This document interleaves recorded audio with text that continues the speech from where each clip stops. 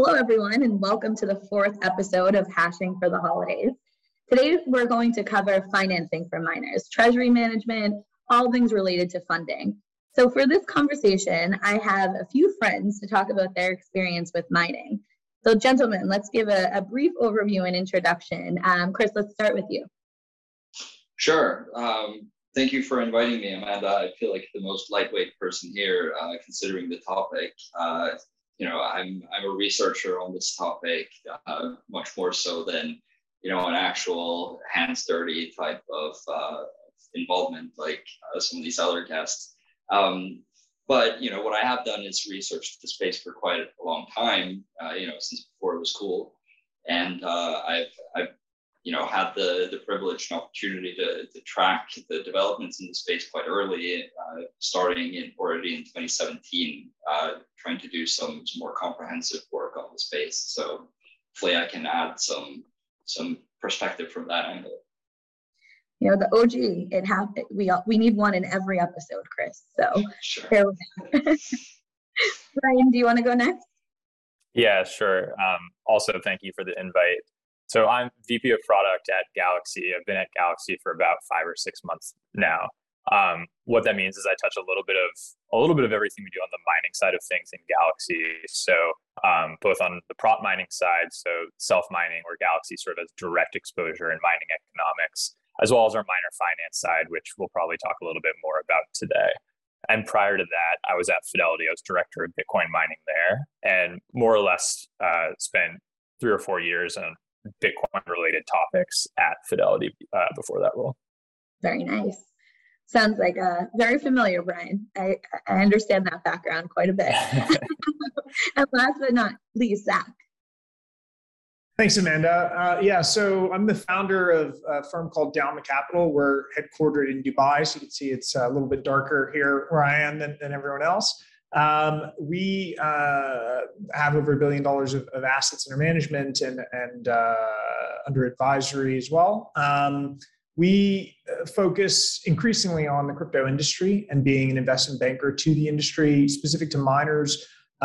We're one of the only investment banks with international coverage of miners, meaning that we help miners inside North America access global pools of capital, and we help global miners access pools of capital across the world, including in America. So that's something that I'm super passionate about and really brought me into this conversation. That's awesome. So Chris, I want to start out with you as our OG in mining. You were looking at things like hash rate distribution, right, a few years ago, like where is hash rate distributed around the world? How has your research into mining changed as the industry has changed quite a bit during this time frame? More information is obviously becoming available, right? Has that been easier or more difficult? No, that would be the main thing. And I do realize now that I kind of forgot to say like where I work. And for those that don't know, I work at CoinShares. I'm the Bitcoin research lead there. I've led the research desk there for a number of years. I would say the biggest difference between researching this 4 years ago and researching it now is the amount of information that's available. When we first started out, we literally had nothing to go on. We had to start by trawling the internet and calling people and going on forums. Now you have relatively professional sources available to you. You have the great work that's been done over at Cambridge. You have distributions that are published by some of the pools directly. It's a lot easier, and a lot easier doesn't mean easy. We're actually about to publish a new paper, our first one in a while on this, where we focus a little bit more tightly on using this distribution data to calculate carbon emissions. And it's still not easy. Even with the new data that we have available, it still doesn't give us the level of overview that we want. Cambridge covers between like 32 and 37% total network. We think that we've been able to pinpoint around 31% of the network through publicly available information. So maybe together we have about 50% if there's some overlap. That's a lot more than we used to, but that's still not a lot. I mean, most of this industry is still relatively dark, and that makes it extremely challenging. And, that kind of feeds into like Brian and Zach, your world, right? Like, how does the information that like sources like Chris creates, how does that feed into how you create products or, create research to explain what miners are doing? Yeah, I mean, research from folks like Chris is definitely useful. I think the other thing as well is we've just seen more companies hit public markets. There's more public disclosures, which provides a lot of information for us to work with, and actually a lot more insight into how mining companies operate, right? It's very different from a world where most miners are private, and therefore a lot of the financial information and how other miners are operating is just much more opaque. I think the other thing as well is, especially from sort of a North American perspective, just the shift from hash rate from China specifically to North America, I think makes it a little bit easier for participants in North American markets to understand what's going on. I think flow of information is just more local, and it's a little bit easier to see what other miners are doing, I would say. Yeah, it's certainly important to track data on where miners are, where their hash rate is. I mean, again, one thing that we're seeing in terms of hash rate distribution is similar to our one of the factors driving our thesis around financing the sector. We see the cost of capital coming down, and miners that have a more competitive cost of capital being able to outcompete others. The knock-on effect of that, though, is an increasing concentration of mining taking place on effectively on the NASDAQ. I don't know if I can share a slide, but I have a slide that shows the liquidity for publicly listed miners on the NASDAQ versus other exchanges, and it's just a very clear case that listing on the NASDAQ gives you the liquidity, it gives you the pricing, it gives you access to cheaper financing, which is a significant competitive edge. The concern that I have about that, though, is what it might mean for the network with more than with a significant portion of the network effectively coming under the SEC's jurisdiction in the not too distant future. So, I mean, this is just a brief slide showing the more liquidity for those on NASDAQ and NYSE, and how much less liquid you are going down the scale to other markets. So there's a clear move for miners to move towards the NASDAQ, which is probably going to mean, again, where the hash rate is globally physically happening versus where it's kind of legally exposed or regulated is going to become actually increasingly concentrated as a result of the financing environment. Yeah, that's a fascinating topic, right? Of the rise of public miners, which has been a huge trend, I think, over the past year. And that usually is because of liquidity, right? Like everyone needs access to more capital because mining is super capital intensive. So let's talk about that for a minute. When we think about mining being capital intensive, there's this breakdown for miners between wanting, to have debt versus giving up equity. So do we think that, why do we think miners love to take on debt financing? Do we think at one point they're going to be leveraged too hard on the debt side that it will be difficult for them to access more funding on the other side? I think briefly, if you are a miner, you're already quite bullish on Bitcoin, and taking out debt in an asset that you believe is going to depreciate against your income makes a lot of sense. Now that's probably their view, their financiers might not always agree with that, but I think that is probably at least a big, high level reason why that immediately strikes everyone as the more beneficial thing to do. You don't want to give away large parts of your future potentially deeply appreciating income if you can get away with effectively playing into the already ongoing speculative attack on the dollar. So why not? Yeah, I would say also just, in advising miners, we look at a lot of miners that are making, EBITDA margins in the recent environment in excess of 70%. How much your equity valuation is really willing to price that in with the expectation of that declining in the future and then being kind of permanently on the capital stack versus the impact that you can have on your return on equity from taking debt, even if it's a high cost of debt. If you're looking at, again, even a 50% LTV, let alone guys that, we've helped miners get 80, 90% LTVs. At a 90% LTV, you're getting a, return on assets right now of 80% a year, 80 to 100% a year, depending on the price that you're paying for machines and your cost of electricity.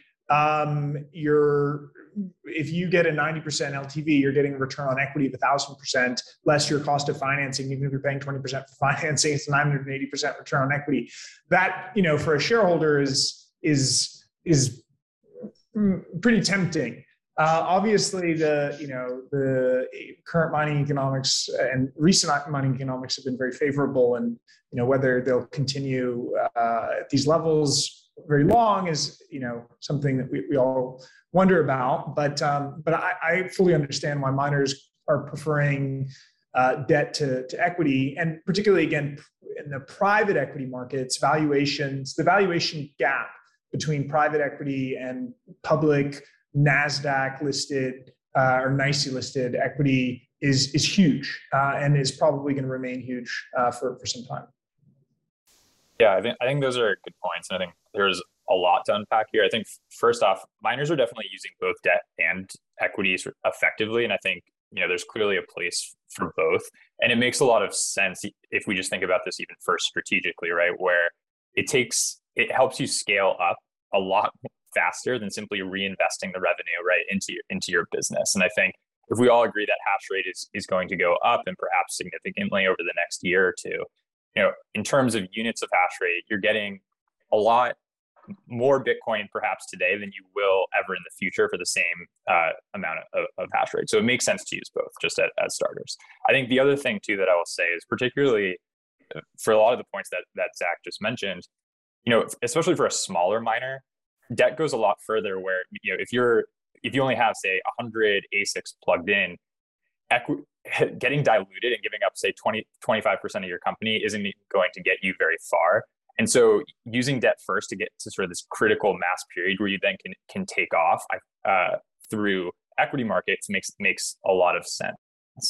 I think the other thing that we're seeing too is just the use of Bitcoin-backed loans as well as financing against equipment and other types of infrastructure. And I think that's a really effective tool for miners to be using. It allows them to stay long Bitcoin and in some cases get cheaper access to capital than through other structures.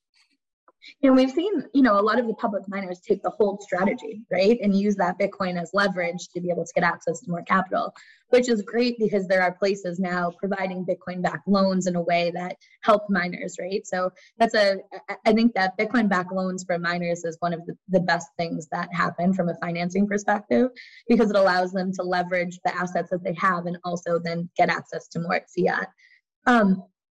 Let's talk a little bit about loans for miners. So obviously, there's a lot of companies that have come out over the past year or two that are funding miners from an asset-backed financing perspective through basically machines.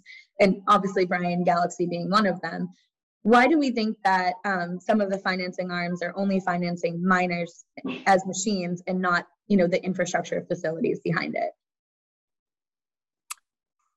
I mean, I can start very quickly. I think a lot of people think mining is easier. You just buy some machines and plug it in. But if we think about financing a really vertically integrated structure, there's energy assets, there's data center assets, there's mining equipment assets.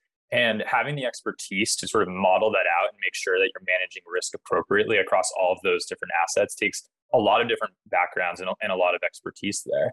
And so I think focusing on maybe a narrower portion of that. So let's say the actual equipment that's hashing, takes maybe a little bit of a narrower range of expertise where, we can model mining economics. We understand sort of what the collateral is there, understand what the margins are, and maybe feel a little bit safer doing just that.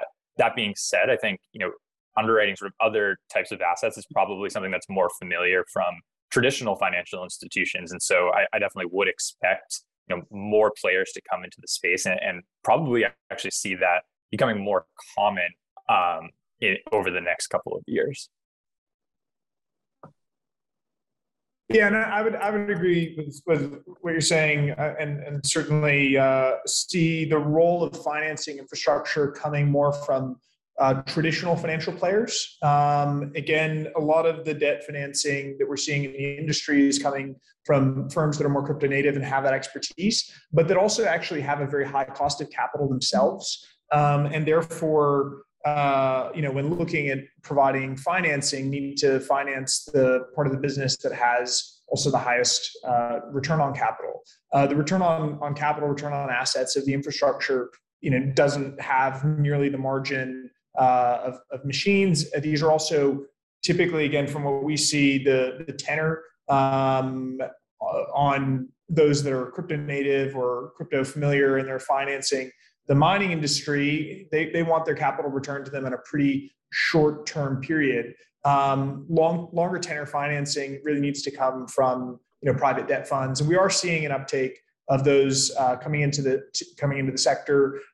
Again, they also have better comfort around that collateral that they're financing it against. They understand, transformers, and that people are going to need transformers no matter what happens to Bitcoin, and that these are assets that have a lifespan of 40 to 70 years.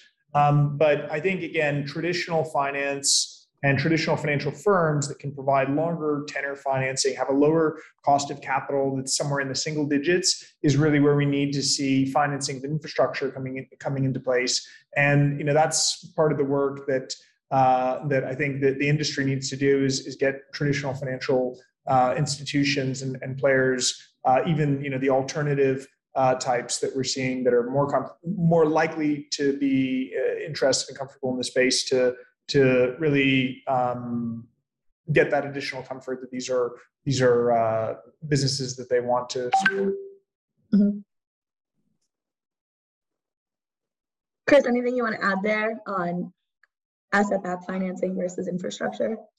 I think there's probably a bit of necessity for some Lindy effect to happen here. The space just needs to grow a little older and show some longevity.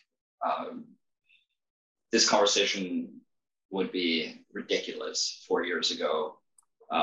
4 years in, the amount of distance that we've traveled and the size and the competence of the players that are now starting to sniff around for opportunities is incredibly different. I think time is like a huge component here. This needs to be shown to be a stable industry that isn't going to just disappear overnight. We need to get away from this sense that Bitcoin's just going to implode one day and that the mining network's going to blow up or whatever. So the longer we can go, I think the more people will be interested. There's money to be made here. So.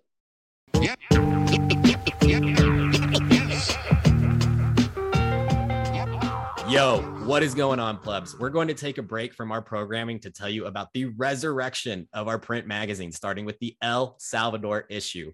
Starting this fall, Bitcoin Magazine will be available on newsstands nationwide and at retail stores such as Barnes & Noble. Don't want to get off your couch, though? No problem. You can also go to store.bitcoinmagazine.com. So skip the line and get each issue shipped directly to your front door with our annual subscription. I'm talking 4 issues a year that contain exclusive interviews and profiles with leading Bitcoiners, actionable insights on the state of the market, breaking news and cultural trends, along with powerful photos and artwork from the best artists in the world. Subscribe today and get 21% off using code podcast at checkout. That's PODCAST, podcast at checkout.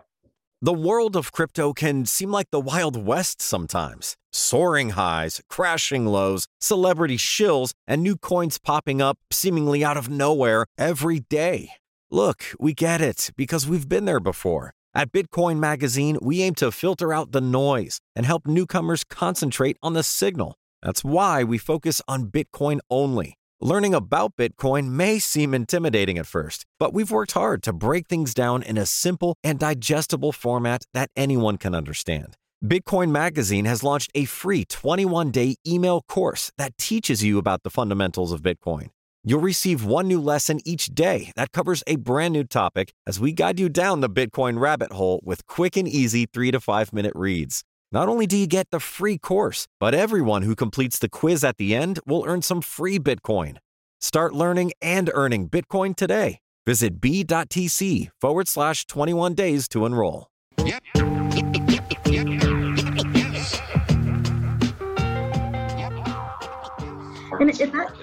that goes back to why some of the research that you do, I think, is really important in some of these conversations, right? So we have to explain things like, here's mining economics. And then this is like hash rate growth. And you have to know or have an idea of like what you think Bitcoin price is going to be modeled out at, right? And all of those things never track with what your model actually says, right? So coming from traditional finance, it feels like it's like a really huge barrier to entry. So we all know on this call that hash rate is going to continue to grow. All of us are tracking the public mining company announcements. We know that the hash rate is just going up, right? What do we think will happen when margins start to compress for miners? Will we see some of the entrants, the like traditional finance entrants, people that are starting to look into it now, withdraw because they're like, oh, things are changing, hash rate is growing? Like, how do we think that dynamic is going to play out over the next year? I feel like it's going to depend on the severity of the change. Say that we get another really hardcore like drawdown in price that's protracted to the point where difficulty outgrows the price again. If that happens, I think a lot of people are going to get a really hard introduction to how mining economics can work. That's not how they've worked now for years. It's been gold rush for since 2018 or 2019 almost. Well, parts of 2019, 2020. But that's not how it always is. This could be very harsh, and I hope everyone's ready for that. That's kind of partly of what our job is, I suppose, is to educate people not only on how it works, but also the history of how it has worked and what that could have as a consequence for these investments. Something I'm equally worried about, or maybe even more worried about, is the effect.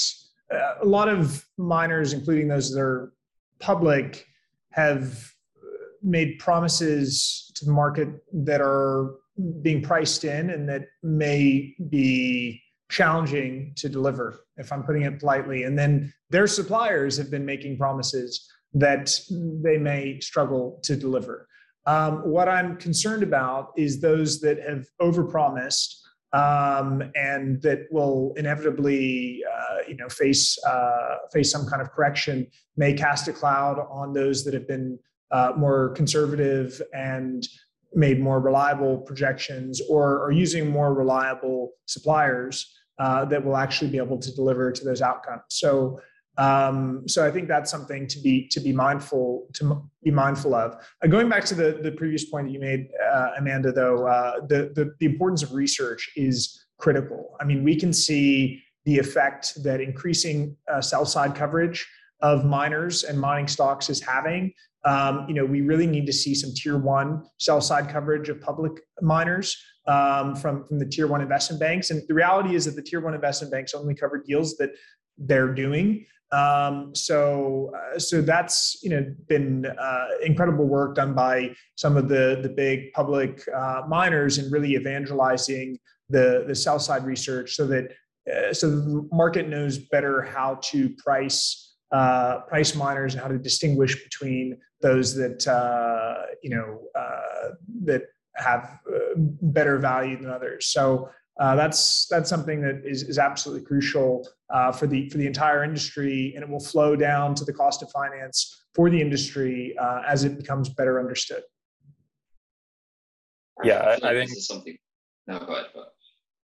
Well, yeah. So I was just going to add, and this was all Chris, a point that you made, Chris, is that it does depend sort of, what happens with the relationship between Bitcoin price and hash rate, because I think fortunately we are still in a good position right now where, hash rate can increase fairly significantly over the next year or two. And if price stays, let's just say it stays flat where it is, the margins are very wide, so they'll compress, but most miners will still be in a decent spot. So we can sort of withstand a period where hash rate grows faster than price, certainly. Where miners are going to start getting in trouble, right, is if hash rate increases significantly combined with Bitcoin's price falling. And I think in that situation, we will see, what miners sort of took on, smart structures, smart debt deals, because I think very frequently we talk about sort of marginal cost of production for a Bitcoin, right? And frequently what we use in that calculation is an all-in hosting cost or an all-in electricity cost. And we therefore get to a break-even price where we say, okay, this miner is still going to be profitable as long as they're mining under a certain unit that a lot of miners use. Is, let's say, dollar per terahash per second per day, right? But I think what's actually missed there a little bit is that a lot of miners also need to make, have interest payments that they're making on top of that. And so it's not just, okay, the marginal cost of production, but really almost marginal cost of production plus the interest from these other deals. And there actually might be a wider spread there between a lot of miners. So when you ask sort of what will happen, and particularly in the context of like, is it going to stop traditional institutions like from coming in? I don't actually necessarily think it will prevent traditional institutions from evaluating the space, considering how to get in. But increasingly, they'll probably feel that there are fewer and fewer creditworthy miners out there in sort of a bear market condition. And so we might just see fewer and fewer deals actually being struck in that type of market. But even that is probably just going to be another cycle, yeah, like the many that we've had before. And we have to try and think past that. If we want to make long-term predictions,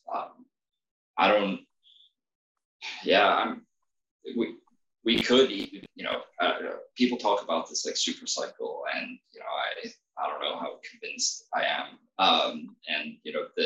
Everybody should walk into this knowing full well that if history is a teacher, we can have quite brutal price cycles, which again could turn into extra brutal conditions for miners because of the lag in the upwards direction of hash rate and price. It can take 6 months to deploy hash rate once price has gone up, but the price can fall very, very quickly to the point where you're going to struggle. And particularly if you've taken on a lot of debt and you have to service that as compared to your competitors.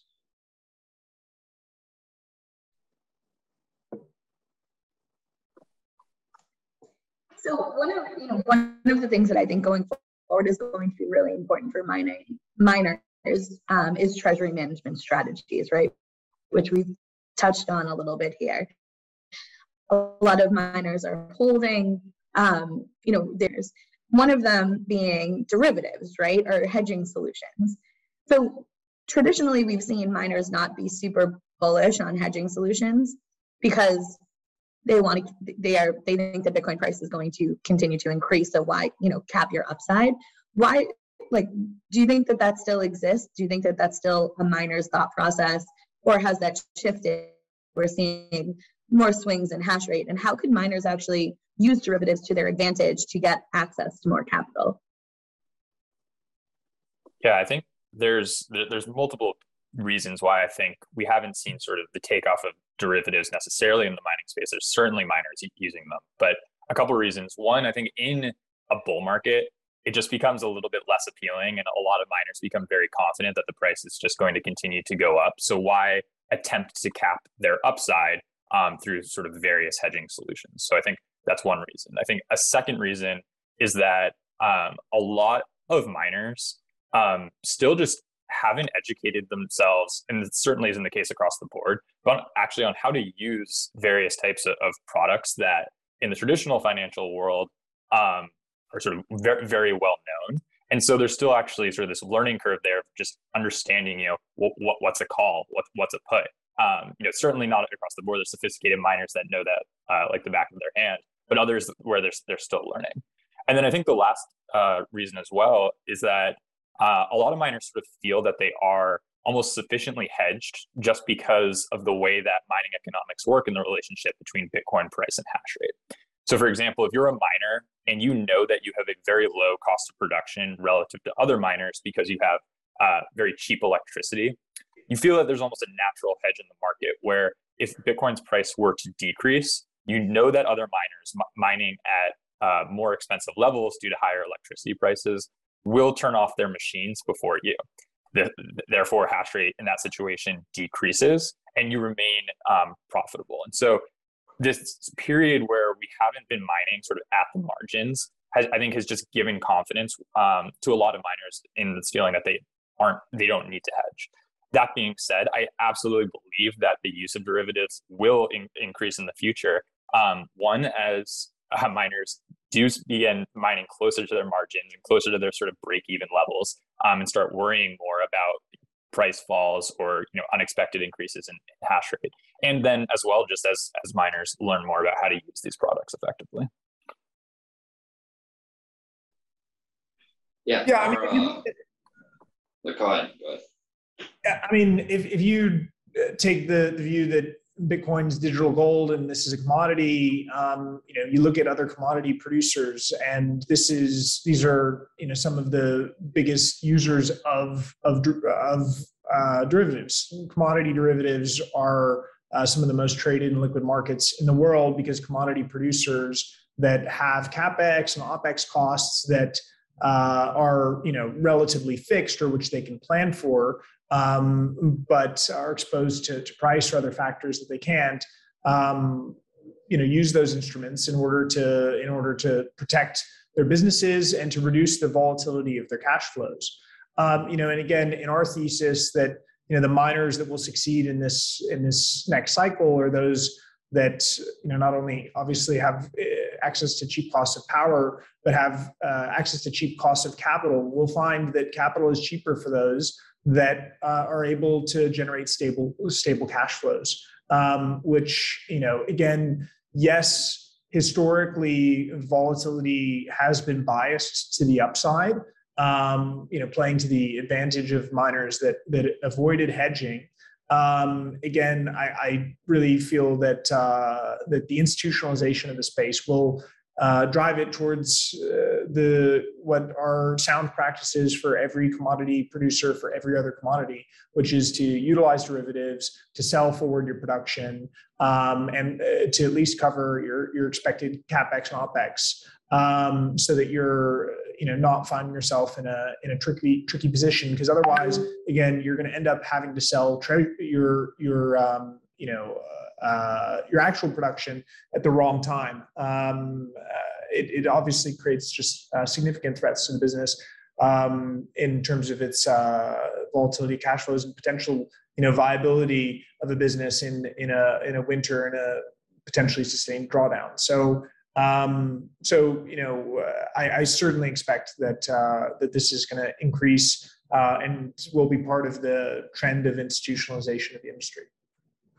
Yeah, I agree with that, but we are missing a key critical component here, right? Because unlike a traditional commodities business, Bitcoin miner fundamentally doesn't know how many coins they're gonna get over any unit time, and so we need some way to hedge out difficulty as well. And we've been like cheering that on for years now, and it's just being very slow to materialize. And I think part of that is what Brian said, we're in a bull market. Like, why would you do that right now?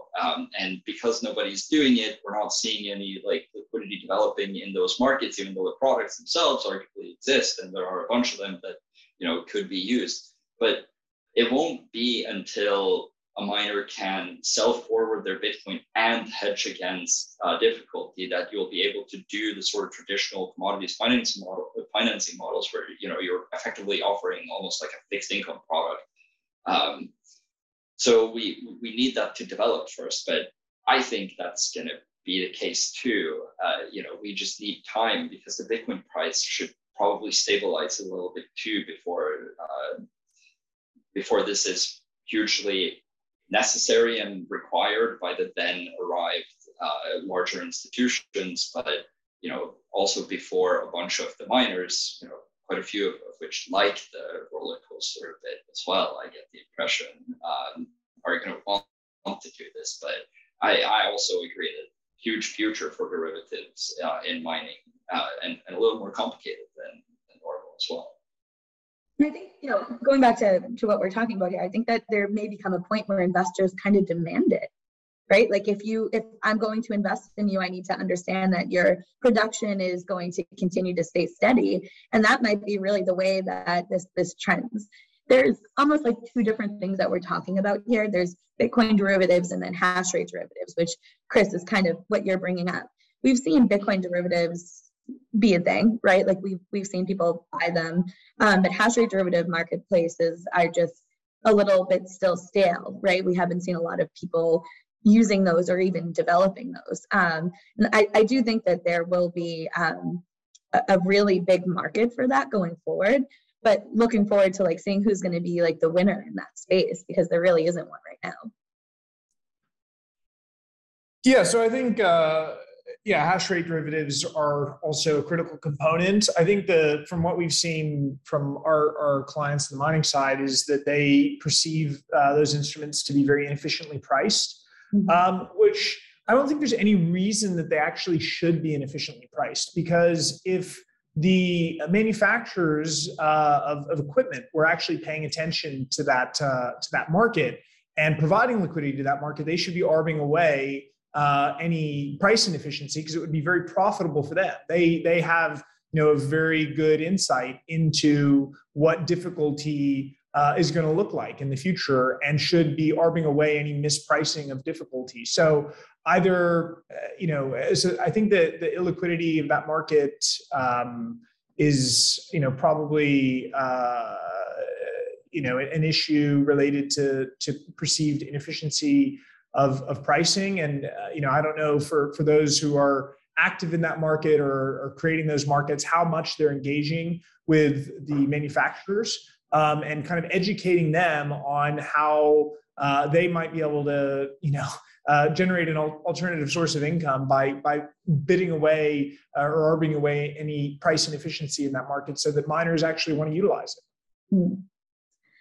Yeah, I mean, if we had insight into exactly how much hash rate was being sold at like the foundry level, right? Like I feel like all else would not be equal anymore, because it's like the holy grail, right, of an answer to the mining space. And these markets could kind of provide that information through the pricing, which is pretty interesting. And if this happened, I mean, I think you make such a great point there. If this happens there, and the manufacturing space is sufficiently competitive, this could even drive down the price of ASICs during certain times. I mean, we talk about this a lot in our groups and stuff, but the inefficiencies are still substantial in this market. Not only pricing of various items, but information as well. Information efficiencies are huge. Talking about the need for research earlier, there still seems to be, quite a big hype factor, even among public miners, and some of the more perceived boring providers who are more experienced and have done things for years and don't make such a big hullabaloo of things. Seem to be inefficiently priced there as well. So huge opportunities, huge future potential for information to flow much better through more products that have prices that can tell us things such as this. Yeah, it should be really interesting to see where financing and mining intersect over the next year. Do we think that there will continue to be a lot of public mining companies listing, or have we gone, is that like a bubble at this point? Like, what do we think the trends are going into next year for mining and financing? I mean, we're certainly seeing a lot of intention and interest to list from miners that have that are increasingly viable to list. Again, I think personally, my concern on when that dries up is related to my previous comment. When I am concerned that a publicly listed miner that's overpromised potentially casts a cloud on the industry, or there's a correction in price that dries up the funding to the market. But I'm more worried about the former than the latter, personally. Yeah, I think there's going to continue to be a lot of activity next year. I think it's proven to so far be a really effective tool for miners. I think it can be lucrative. It helps really scale the business. I think what I'll definitely be looking to is if the increase in just number of public miners out there leads to any sort of compression of valuations, compression of those multiples that they're trading at right now. I'm not sure I have an opinion on it, but it's probably going to be at least somewhat correlated, frankly, just the Bitcoin market. There's also investors out there that are just kind of using these companies as a proxy for Bitcoin exposure. And obviously they sort of trade at least somewhat in line with the rest of the market. But there's definitely still going to be a lot of activity next year, which I'm excited for, honestly. Yeah, I feel like the party goes on for at least as long as the price continues to rise. And, if history is any teacher here, a little bit longer than that as well. Mining can, like Brian said, mining will probably remain profitable even way into either a flat or a downward price environment. So probably for a while longer. Interested to see how that plays out. Well, guys, thank you for making financing, which can usually be a pretty boring topic, pretty fascinating here for mining. Appreciate your time and thanks for coming on the pod.